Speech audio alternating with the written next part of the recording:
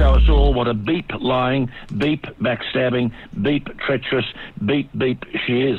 Thanks, Colin. Backchat, your alternative to talkback. Does it surprise you that more than 110,000 households in Sydney are in housing stress?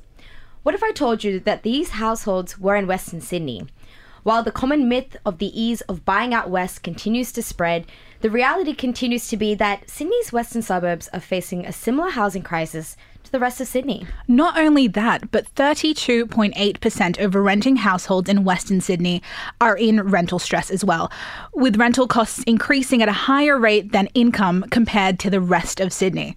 We have Charlton Wun from Western Sydney Community Forum to chat to us about all of this. Hey, Charlton. Hey, how are you guys going? So we're doing really great. Thanks for being here. So, Charlton, what is housing stress and what is rental stress? Explain it all for us, please. Yeah, I mean, so the most basic way to understand, and it's pretty much a general rule of thumb. So when you're talking about housing stress, you're looking at both mortgage stress as well as rental stress combined together. So essentially, people spending more than 30% of their household income. So when we're talking about households, just a single home and the people who live in there, how much them spending more than 30% of their income on paying off mortgages, paying off rent, etc., etc. So there's a common perception that it is cheaper to buy and rent in Western Sydney. But is that true?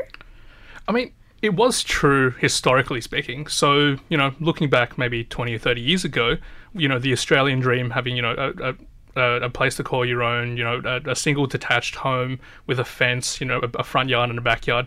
That was typically the affordable dream, and Western Sydney was the place to do it. But I mean, over time, things haven't really, progressed the same way as it did 30 years ago. So it's kind of made things slightly harder. And realistically speaking, in today's media, when people say across the board, Sydney is kind of things are getting rent and purchasing homes are being more affordable technically. But however, you have to look at the bigger picture. That's the average prices of the entirety of Sydney. Whereas, and when you take it into those averages of like places like North Sydney and more eastern seaboard side, sure those prices are dropping slightly, but the whole of Western Sydney is kind of staying the same price, and our household incomes aren't increasing to meet that kind of level of affordability. So what exactly is the extent of the problem in the West? All of the West isn't just one massive suburb, right? So which suburbs are more affected than others? So, I mean, when you're looking at really the core of where most of the housing affordability issues kind of rise is really that central part of Western Sydney. So what I'm talking about here is more like the Liverpool, Parramatta, Cumberland, Fairfield, that kind of Blacktown block. So whereas when the further you go out west, it's not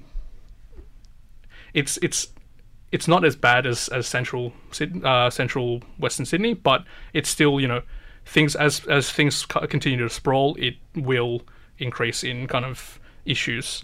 I mean, so I mentioned earlier around household income growth compared to the rising cost of rental payments. I mean, what you're looking at here is Sydney overall. I mean, in the past, from 2011 to 2016, you're looking at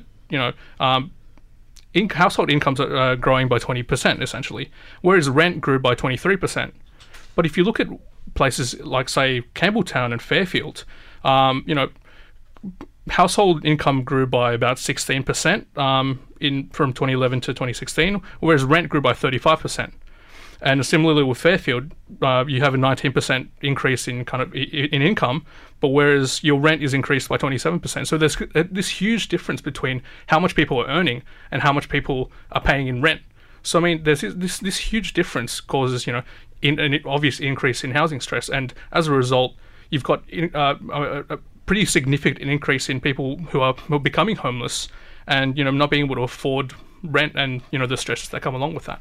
So Charlton, can you give us an overview of how is this affecting homeowners and people who are renting in Western Sydney with the rental crisis? So I mean, individually speaking, obviously an increase in rent means your ability to afford things is, severely impacted. So, I mean, on a very basic level, it could be as simple as something as foregoing breakfast.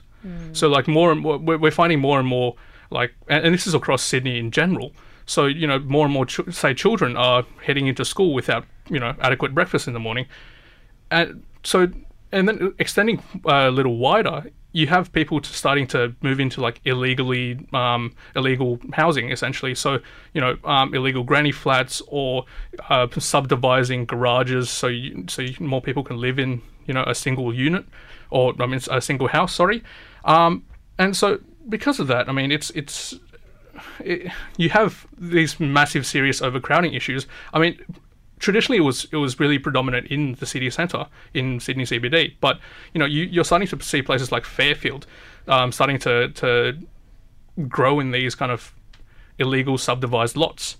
Then again, like, back to the whole individual side, I mean, because of people needing, essentially better access to renovations and whatnot, you have more and more people kind of seeking support services. So take, for example, the no interest loan scheme. You have more and more people accessing those services to, purchase really basic things like, say, if your fridge breaks down, you need to replace that.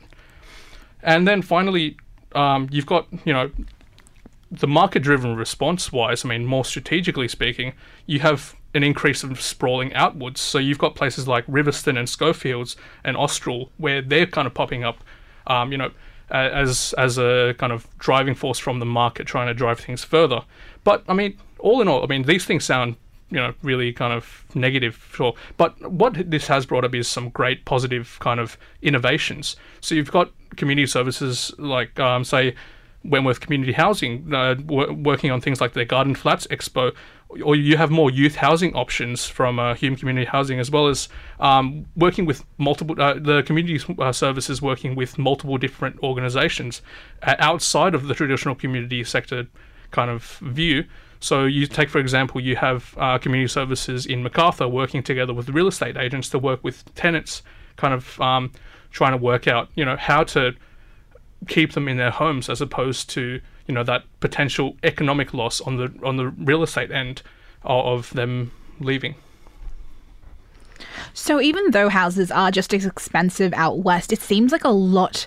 It seems like it's not as prestigious to buy a house out west as it is to buy one in the city.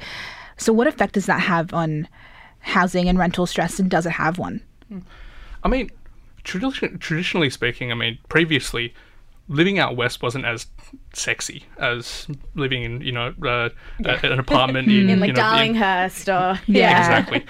But with, say, like the huge developments in Parramatta and all these government services and jobs moving out to Parramatta, I mean, you're starting to get a real increase in people thinking, Parramatta's probably the place to be to kind of live for career-wise. And then as a result, you've got more and more people living around. Same goes by, the development of the new airport. I mean, that'll bring in new jobs, new places to live and grand places to live. I mean, but similarly speaking, you've got this really interesting cultural shift. So where, you've got more and more young, more savvy, loath to use the word hipster, but moving out towards FBI radio, it's okay. Moving out towards Penrith and like Jamesontown, Emu Plains region. You've got these really cool places sprouting up with like really trendy cafes and really great food moving out west.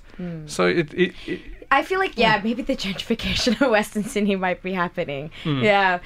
Look, it's been great speaking to you, Charlton. Just to wrap up, I guess, what's something you want to tell our listeners when it comes to the federal election and this housing stress in Western Sydney? Realistically, when you're dealing with the housing affordability and issues around that, it's kind of hard to do in a kind of an individual format. But what we really need to do, and what was really inspiring, was seeing young people band together to really advocate for climate change policies. And we need to really need to do something similarly in the field in affordability. And that goes for the entirety of Australia, because we have like housing affordabilities across the entire nation. But realistically speaking, I mean, on a policy platform, what we really need to do is start pushing for better targets for affordable housing in areas across Sydney. So looking at, say, 15% affordable housing zones for private rentals, and then whereas also 30% for government-owned land.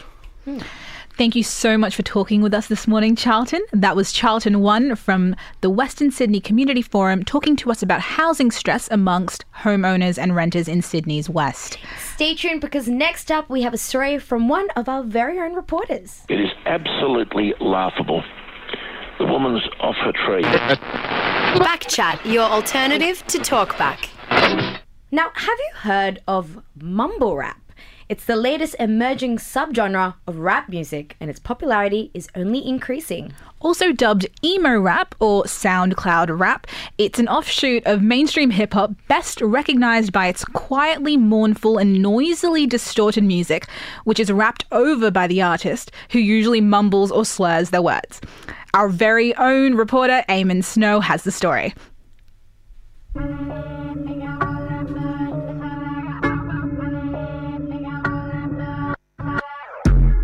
Back it in. I need to get high again. Back it in. I think for a bottle, it's around $250, which is 50 tablets. From the doctors, it's around like 100 to 150, so it's more expensive at street value. Codeine, oxycodone tablets and pills, they're sold individually for maybe $10 to $20, and then from a pharmacy, a packet of 10 is like $20. I got lots of judge benzos like it then, and I pop. I got lots of judge benzos like. In 2017, US President Donald Trump declared a national public health emergency in response to the country's opioid epidemic. By the end of that year, 50,000 Americans had died from opioid overdoses. Whilst opioid use hasn't reached such epidemic proportions in Australia just yet, the figures highlight a growing problem. This year, 2,000 people will die from an opioid overdose in New South Wales alone. Pop culture's role in encouraging this drug use and abuse has increasingly been called into question. Many have taken aim at rap and hip-hop music, accusing some artists of glorifying the use of dangerous and addictive opioids. This culture and its impacts are well documented in the US, but its reach into Australia has gone largely unnoticed. The first time that I had noticed artists and rappers talking about these drugs was like in the late 90s, early 2000s. That's Dylan Eldershaw, a long-time hip-hop fan from Sydney's northern beaches. He says he's noticed changes in the scene over time. From like mid-2000s to now, it's the whole scene is just based around solely, like women use of drugs and other designer drugs, and yeah, it's almost like it's not much of a song without like the glamorization of these things, like less of a story, which is kind of sad. The branch of hip-hop attracting so much criticism for its promotion of opioids is known by many as Mumble Rap. Mumble Rap, also known as emo rap or SoundCloud rap, shot to popularity in 2010 when backyard artists began developing huge followings on music streaming platform SoundCloud. Its music is generally characterised by slow beats, melodic flows, and a kind of lazy delivery, hence the term mumble rap. Artists usually rap about drugs, money, partying, women, and designer clothes, with it all often packaged beneath darker themes revolving around personal struggle. Unlike earlier forms of hip-hop saturated with references to marijuana, the drugs of choice in the mumble rap scene are opioid prescription pharmaceuticals. Xanax, which is alprazolam, oxycodone, Oxycontin, Percocet, and even purple drank, which is codeine and promethazine. People are, taking it and listening or going to shows and so on and so forth. A lot of these things that they're taking are like antidepressants and painkillers, and which aren't really known for recreational drug use, but through like the style of hip-hop and it being more of a laid-back, chilled style as opposed to sort of aggressive or party music. From the start, the mumble rap scene has remained largely independent of major labels, something which has further fueled its popularity.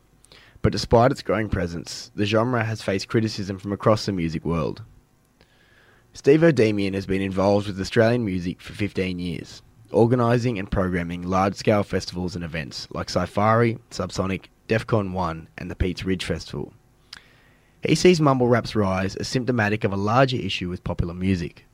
I mean, pop waves have come and gone over time. Generally, they've been, driven by record labels and things like that, whereas now there's definitely a shift to social media being a very big driving force behind what's popular.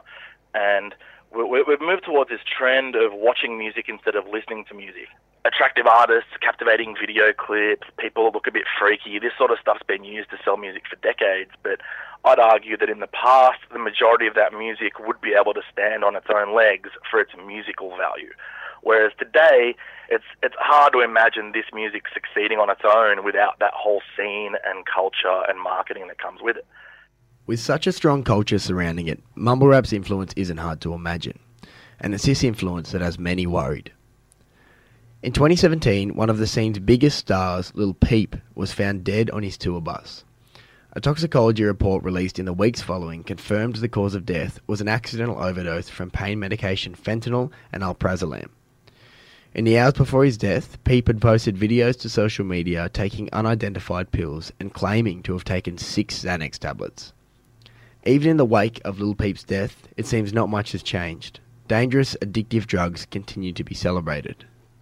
Opioids mainly, they can cause a kind of a dissociative state where you feel detached from the world. They relieve pain. These are the main effects, but they're also very addictive. Dr. Lisa Wynn is head of the anthropology department and associate professor at Macquarie University. She runs the uni's most popular unit, Drugs Across Cultures. With all drugs, there's a difference between the effective dose and the lethal dose, right? So the effective dose is how much it takes the average person to feel the effect of that drug. And then the lethal dose is how much they have to take to kill themselves. The danger with most opioids is that there is a very small difference between the effective dose and the lethal dose, right? So you have to be very precise in your dosing, and it's pretty easy to go too far and hit the overdose. Drugs have always formed a part of hip-hop music and its culture, although Dr. Wynn points out that some drug cultures are worse than others. What's really interesting about the rap and hip-hop celebration of cannabis, marijuana, is that it's actually a public health boon, because cannabis is less dangerous than a lot of other drugs. So rap's and hip-hop's celebration of cannabis is actually so good for public health because it's leading people to embrace a drug that's not nearly as harmful as some of the popular drugs from the 80s, like cocaine, or the 70s, like heroin. So we know that, the celebration of drugs in popular culture, therefore, can be a positive thing. But in this case, it doesn't look like it's that positive. Many agree that mumble rap is problematic for the drug culture it promotes. But just how much responsibility should we put on artists themselves? And these people are getting hundreds and thousands of plays, whether it's the radio or like SoundCloud or Spotify and stuff. Like, they have to have some responsibility for it. They probably think they're just telling a story, but I think a lot of people are getting into this sort of thing just because of, it's the music scene, it's the trend they follow. Listening to metal, people dye their hair black, stuff like this. Yeah. It's like a culture and an aesthetic as well. Do we think that artists should have responsibility to promote certain things? I think their music wouldn't seem authentic to listeners if they just felt like they were responsible for sending out public health messages, They're speaking to the reality of their world. I think what we need to work on is harm minimization. How do we educate people about what they can expect if they use a drug? Not educating them by saying, don't use drugs ever, right? Because that's not going to work. But we can say, drugs can be harmful, and you can minimize harms by doing X, Y, or Z.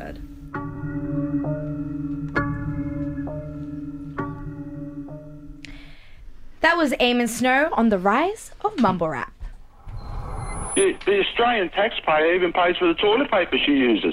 Does she go down to the chemist to buy the tampons? Or is the Australian taxpayer paying for those as well? Backchat, your alternative to talkback.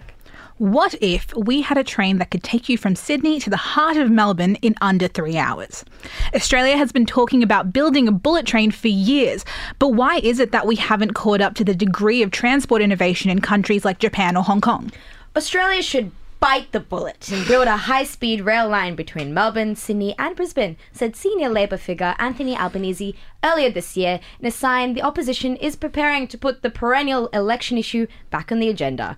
We've got Joey Watson, a features writer at Radio National and presenter of Out of the Box here at our very own FBI Radio, to talk about the bullet train urban myth and why we just can't seem to make it a reality. Hi there, Joey. Welcome back to the studio. Sweta, Shami, thank you so much for having me. Our pleasure. So, you wrote an article for Radio National about the possibility of an Australian bullet train.